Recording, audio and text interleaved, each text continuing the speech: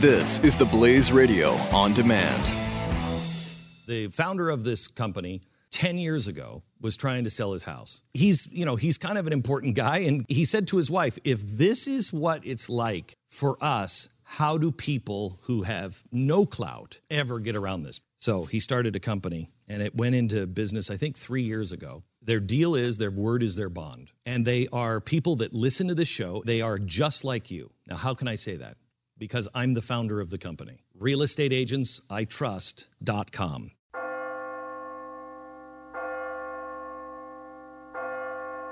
You're listening to the Church Boys FREEFALL Q&A. It's Billy Hollowell here with the Church Boys, and I have Evangelist Nick Hall, founder of Pulse, here. How you doing today? Doing good, Billy. Glad to be here. So it's good to have you. So you have this event coming up in July, and you are trying to bring as many Christians as possible, particularly young people, younger Christians, to the National Mall. Tell me about this event. Yeah, so it's really a bunch of people that were just kind of, I would say, a little frustrated by all the kind of division around us, and a lot of times how faith gets associated with so many negative things.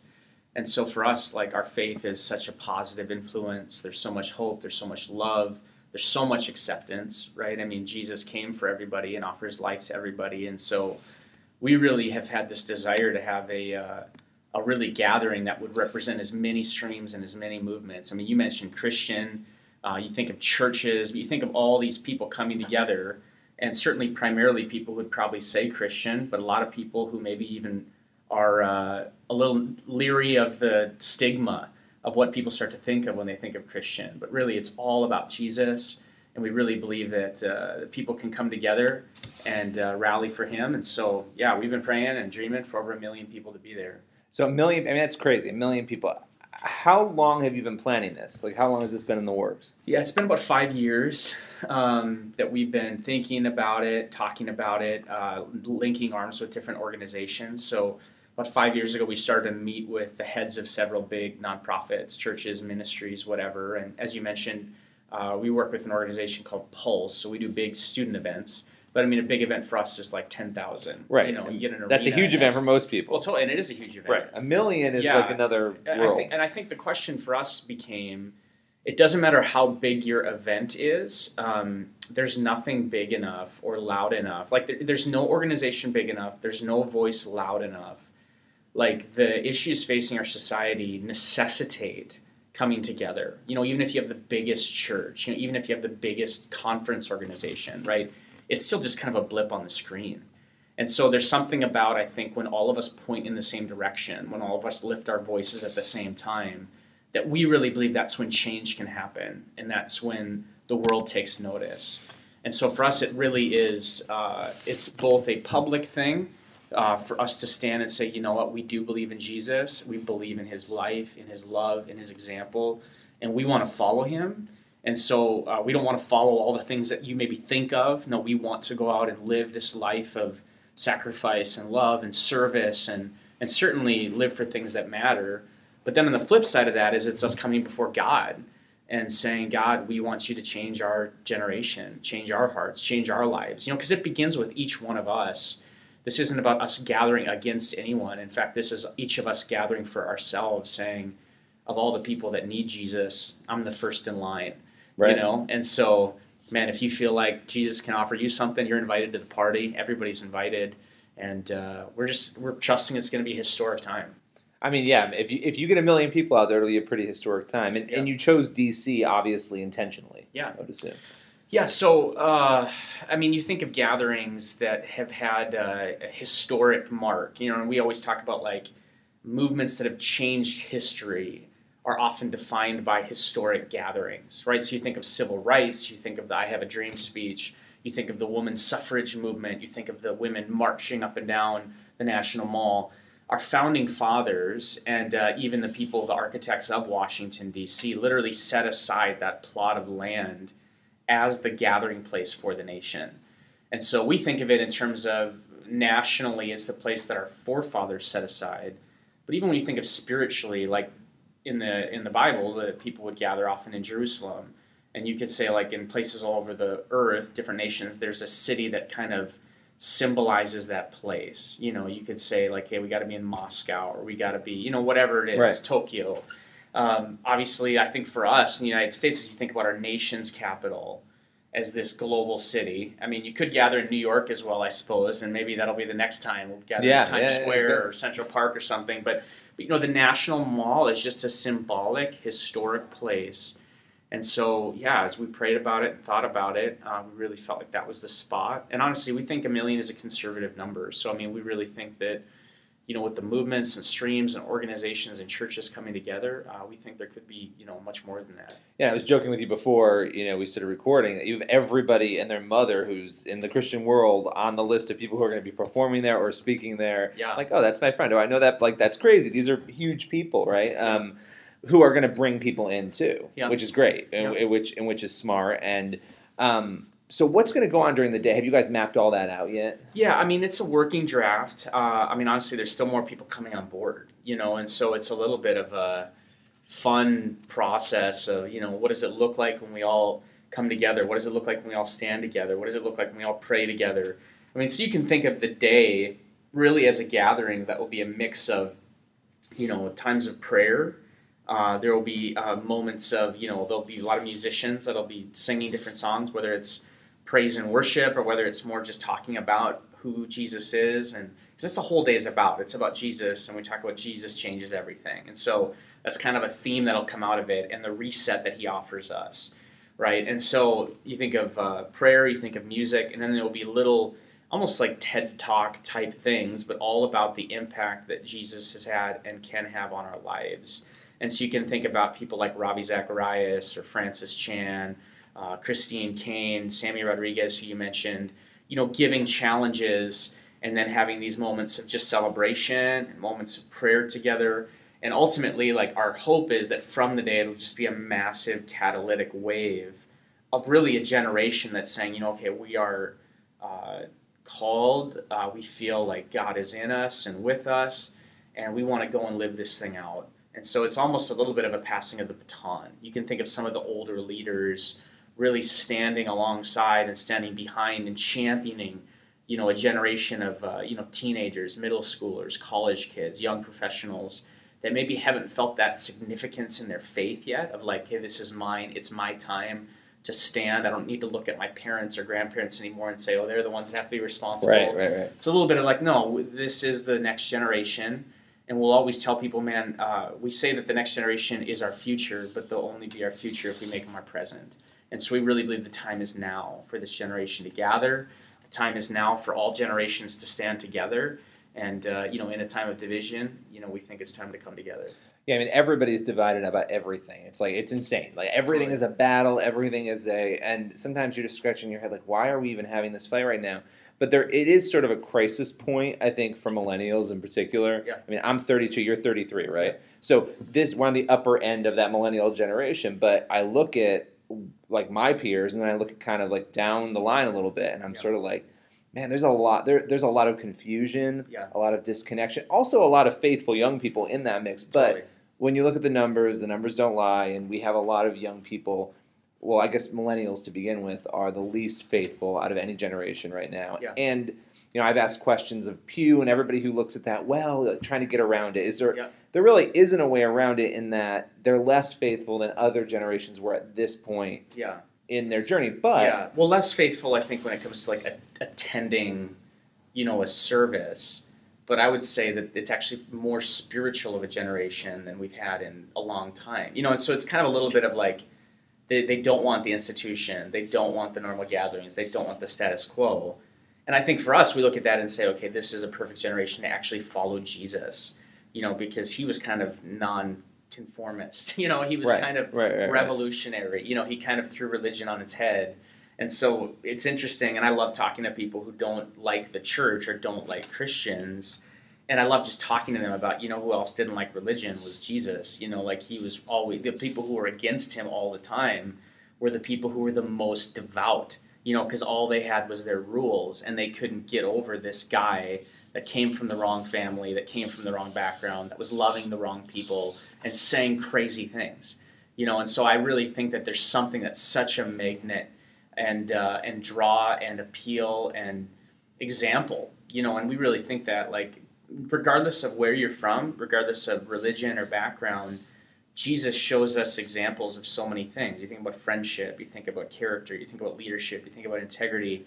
Obviously, just somebody who changed the world by, just by love, by demonstration, and not by, violence, not by, these things that we see all around us, not by criticism. He wasn't this mean person that was out, like, even John 3:16, he said, God so loved the world, right, that he came to save. He said, I didn't come to condemn the world, right? And yet I think that so often today that you see, like, when people think of Christians, they define them by condemnation. Like, any movement that is defined by what it's against, it's kind of a hard, that's like, okay, you got a problem. There's a brand problem there. And I think so much of that for the church and for Christianity is when people think of us, they know us for nothing other than 3 issues, political party, right, and whatever experience that they had when they were a kid. That's some lame service. Right. No, it's really true, and it seems to me like in talking about that big gap, everyone's going, oh, the millennials are so that there's a lot of opportunity there, though. Yeah. Everyone wants to jump on the numbers. I think it's 30%, 32% that say they're the nuns, which Sure. atheists love to talk about the nuns because they say, well, look, 20% of Americans, 30% of young people. It's like, yeah, but most of those people, the vast majority, they don't reject God. They're just not sure. They're not attached. They don't know where they stand. So an event like this, there's a lot of opportunity, I would imagine, too, to bring a lot of those people in, inviting your friends, telling people to come. And again, I think that's it, where we would say that as you look at the landscape of our nation, we think people are really hungry for change, and they're really hungry for something that can bring us together, right? And in a political season, like, I think we're looking for a leader. We're looking for an example. And let's just be honest, like, in the campaign season, there's no one that looks innocent, right? Everybody looks like, it's like, I don't want any of these people. It's awful, But I mean, it's like, again, even those people, I think, can agree to say Jesus is a great example. Jesus is a great leader. People from different faiths can come together around Jesus. People from different backgrounds can come together around Jesus. Like, we really believe that, like, he is the answer, that he's the leader. Our founding fathers believed it. We think we can come together with it. Obviously, some of us are going to be coming with a more devout and conservative and institutional view. And then people are going to come that are like, man, don't call me Christian, but I want to know more and I want to follow this guy because I believe there's supernatural power there. And so I just think it's such an opportunity.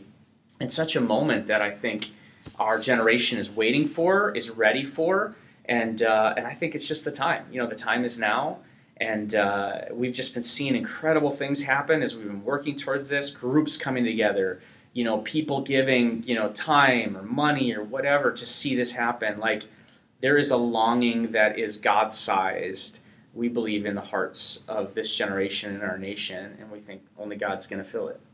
What is your big hope that comes out of this? At the end of this, at the end of July, when this is all done, what do you want?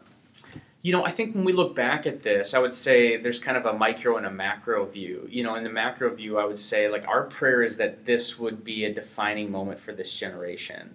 So if you're to look 10, 20 years down the road, that there are going to be hundreds of thousands of people that are going into their, so now they're parents, now they're professionals, now they're going into their whatever. And they're going to look back at this season, and even specifically that day, as a day where their life was really marked. That something happened that was so big and so transformational for them. Like, there was a commitment between them and God. There was a commitment between them and others that didn't look like them or act like them, but they said, man, I want to follow Jesus. And I just think, like, there's power in those moments. Like, our life is defined by moments. And so I think there's something about us all coming together with faith, with expectation, coming together in hope and with love and with our faith, saying, God, I want to meet with you. Like, so that's like the big thing, is like, I really believe that, my life has been impacted by several different things. And I know there's been these historic events in our nation's history that it's almost like history is defined by those events. Like, you look at a timeline, you're like, okay, then this happened, right? Then this happened, then that happened. So that's a big prayer and goal. I would say in the micro, the very specific things that we're going after are really what we would consider core disciplines of faith and of what it means to follow Jesus. And so what we mean by that is saying, like, in Jesus' life and in the life of those that are trying to follow him, and what you think of those that have been his followers for 2,000 years, we would say there's kind of some pillars of what that looks like. And so we're wanting to rally behind those 4 pillars. So one is prayer. And so we're wanting to launch thousands of prayer groups, just as simple as a friend meeting a friend, but that can be a catalytic moment from the National Mall to see more prayer happen. We think, who of us doesn't need prayer? Who of us wouldn't want somebody praying for us? Sort of, okay, we just want to be a generation that prays. Jesus prayed. He told his disciples to pray. What does it look like for us to have a prayer life?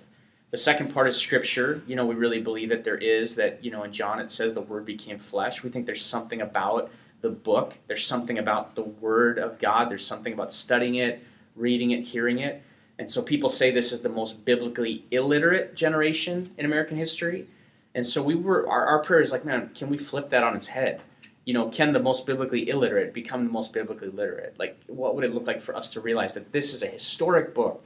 This is the best-selling book of all time. This is a book that global leaders for ages have said is their most influential book. And so for us, whether you're a student of culture, whether you're a student of history, or whether you're a person of faith, like, man, you need to study this book. Right.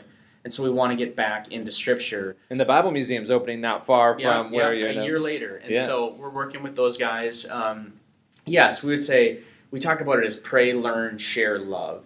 And so those are kind of the 4 things we'll talk about. So prayer, learning is just looking at Scripture, trying to understand God's Word. Sharing is, what does it look like for us to talk about our faith in ways that are full of grace and truth? What does it look like for us to love people and point to Jesus? And then that love part is really just the tangible, we want to match our words with our deeds. That's the part that sometimes is lacking, right? Yeah.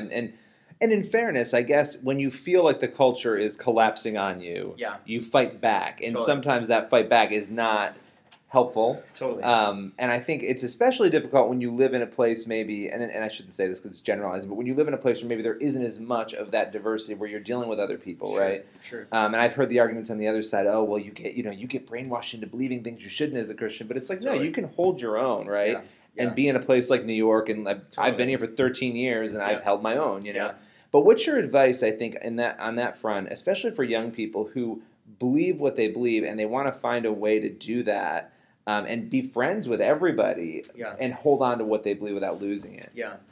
I think it's really just a matter of, are you anchored? I think it's there's a mix of having fellowship with people who are going to sharpen you in your faith, and then also not being afraid of being in the world and being around people that are going to challenge it. Right, and I think it's both and. I think that's really where the church, as a definition, comes in, is that this is supposed to be a place of intimacy, of learning, of growth, of depth. And church isn't a building as much as it is any time we're gathering and talking about Him and praying for something to change in our life. Like, that's where those moments happen of deep change, so that then when we go out into the world, we're able to then live out that life and that love. Because I think it's one of either or. Like, a lot of people, they live their life in the church and they just become mean. They just become rule followers, judgmental, finger pointers. Man, it's like we just want to build as big a walls as we can and protect ourselves against everybody else. And that's not Jesus, right? And then the other side of it is, you see these people, it's like, oh, I just need to be in the world. I just need to be in the world. And it's like, okay, you look like the world, you act like the world, you talk like the world, you party like the world. Now it's I'm not a follower of Jesus anymore at all, because, man, the world is fun, you know? And I think it is. I think the life of following Jesus is a foot in both worlds.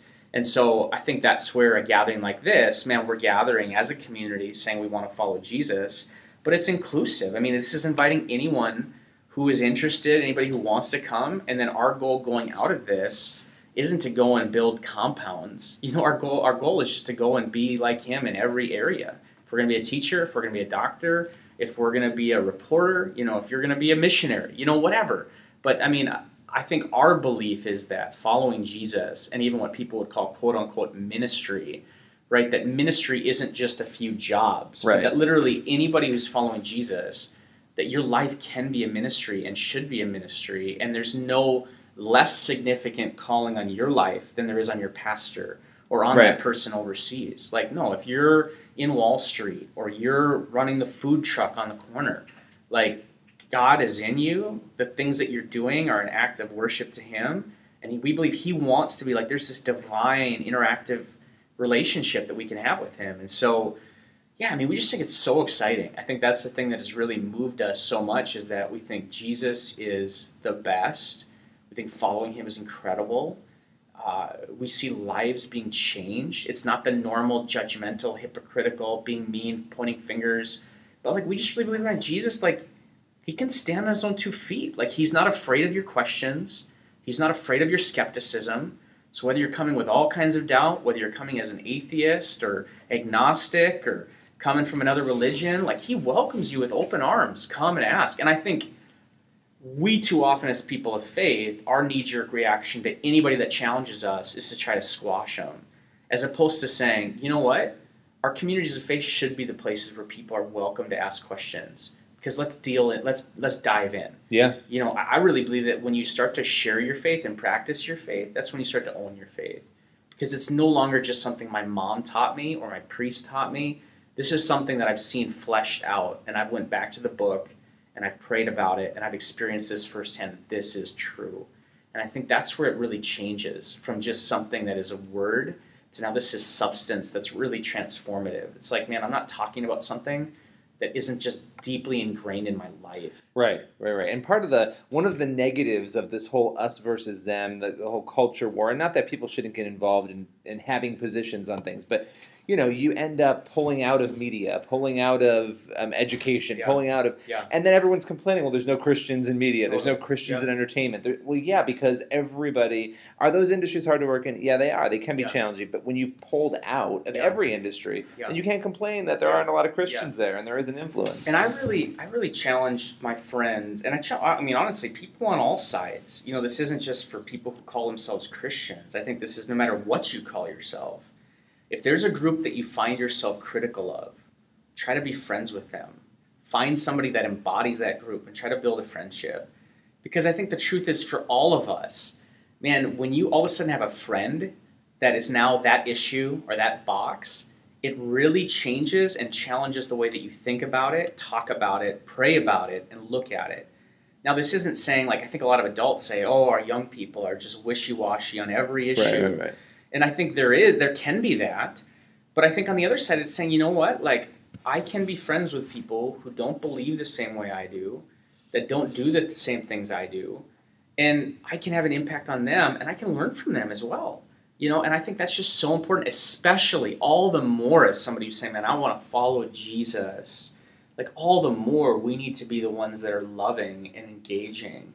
And man, if you're defined by, and I think that's where the rub happens so much for us, is like, man, if we're defined by negatives, if we're defined by finger pointing and hate, that is so far removed from the guy that we say we're following, that it's just like, that's where it's like, man, we need a reset, you know, and this is all of us individually, because, and again, that's at the heart of this gathering, is really this belief that all of us, we drift away from the purpose that God has for our life. And whether we've been a believer for a year, a week, or 55 years, I think most of us who have been connected to faith, we would say that, man, over time, there's good things that come, and over time, there's bad things that come. Like, there's baggage and kind of religion that kind of it used to be so exciting. It used to be so fresh, and now it's rules, or now it's do and don't, and whatever. And it's kind of like we miss that. Like, I just want to know Jesus. I want to come back to that first love. And so that's where it's like, man, we want to come back to that. We want to individually say, you know what, I'm not perfect. I've judged people. Like, I've pointed fingers. I've been defined by those things. I haven't loved first. You know, I've made assumptions about people without actually going across the street and talking to them.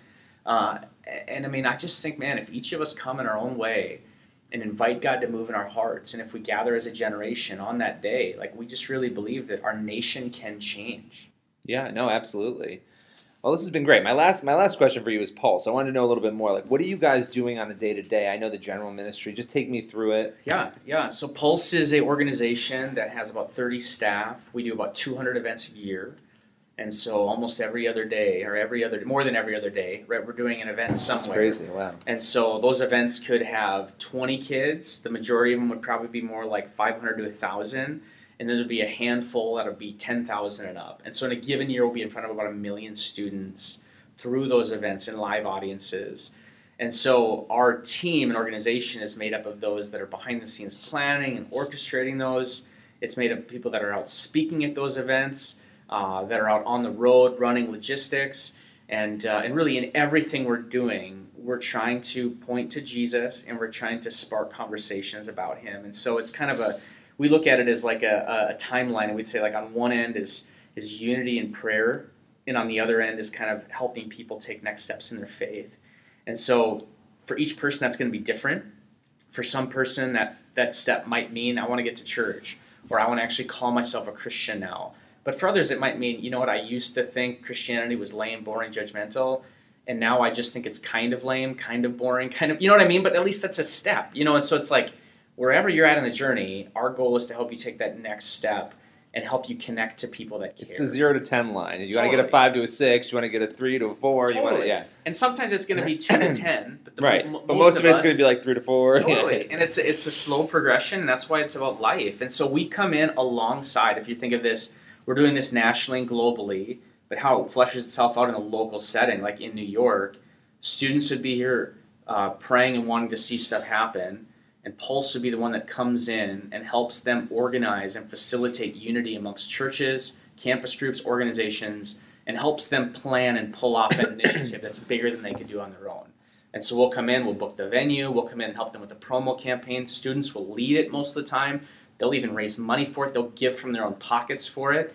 And it just turns into this massive wave of just student-led hope and talking about Jesus and dreaming big and including our faith. You know, a lot of times we think that we often don't connect our biggest dreams to our faith. You know, it's like in my career I dream big, in my education I dream big. But in faith, it's like, just keep going to church, right? You know? Right. And we're just like, man, this is like the biggest thing in the world, is like the God of the universe. He's not intimidating. We can't outdream him.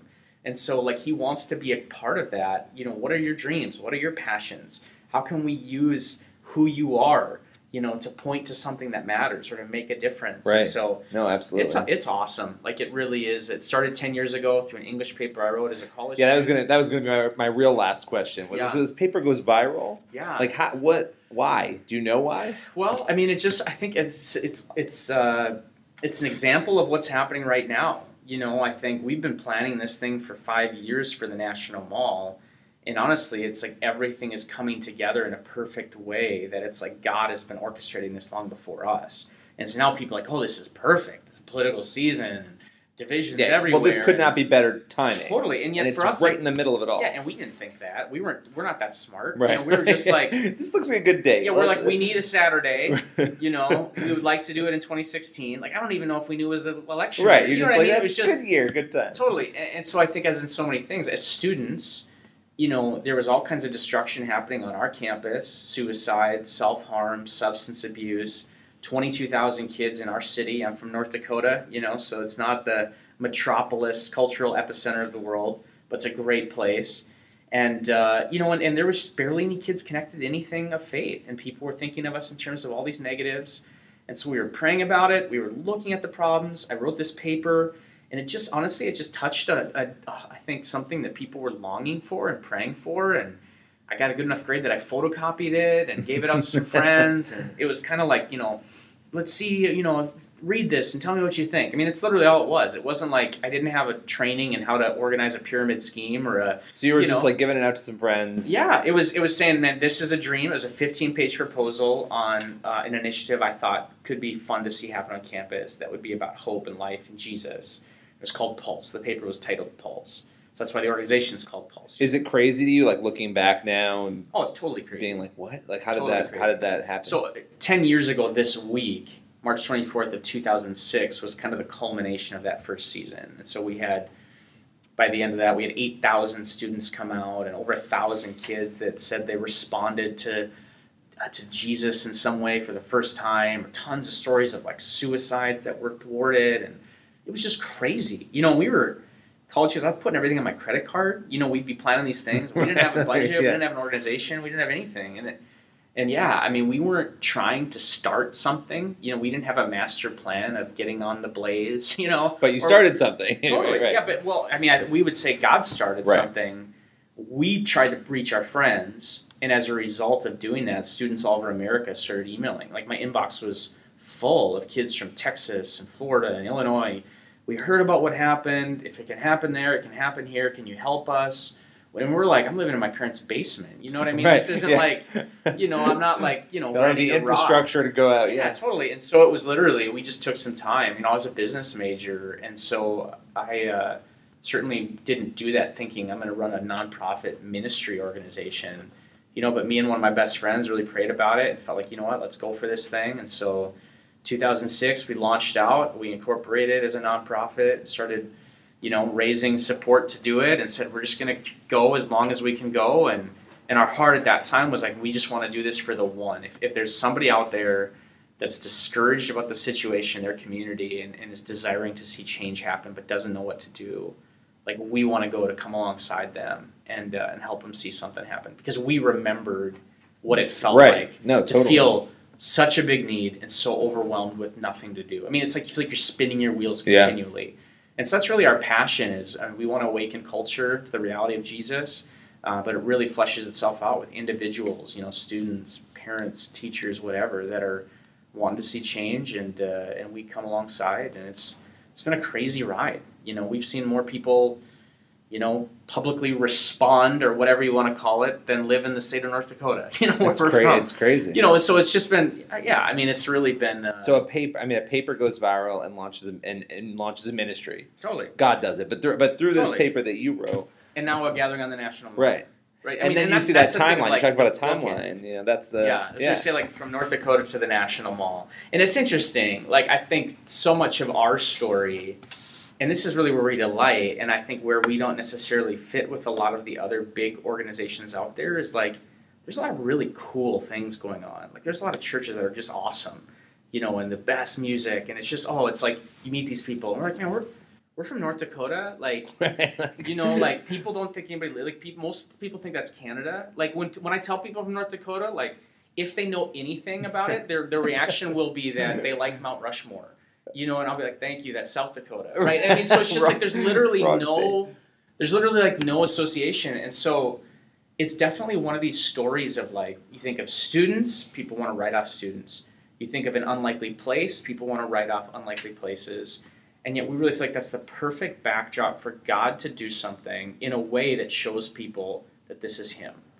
Because there's just no way that kids in North Dakota could do this and could orchestrate. I mean, you could say no way kids from anywhere. Right. But I mean, it's one thing if it's like Mark Zuckerberg at the Ivy Leagues. Right. It's something else when it's North Dakota State and Fargo. You know what I mean? It's like... Well, he's selling a product. I'm really essentially selling a product that people are going to use. This is totally... Yeah, I mean, this is literally farmers and people giving and people... I mean, this is like literally the humble, hardworking folks of our nation that have really, like, led this. I mean, we've had, I got a truck full of grain and I'm going to donate it so you can do this student event. And somebody just donated a tractor for this National Mall event. And it's like, wow, this is like, and it's kind of funny, but it's like, man, when you get a North Dakotan to give a tractor, they are all in. What I mean? That is like really. That is like, if you get the mansion on Beverly Hills, that guy's in. If you get the tractor in North Dakota, that's when you know. I love it. Yeah. Well, this has been great. Thank you so much. We'll have to have you back beforehand, definitely, to talk about it again as things are gearing up. Totally. Appreciate it. Thanks, Billy.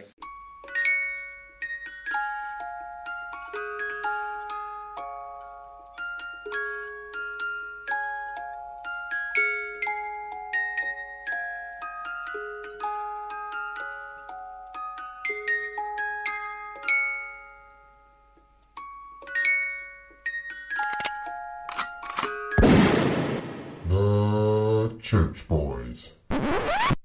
The founder of this company 10 years ago was trying to sell his house. He's kind of an important guy, and he said to his wife, if this is what it's like for us, how do people who have no clout ever get around this? So he started a company, and it went into business, I think, 3 years ago. Their deal is their word is their bond, and they are people that listen to this show. They are just like you. Now, how can I say that?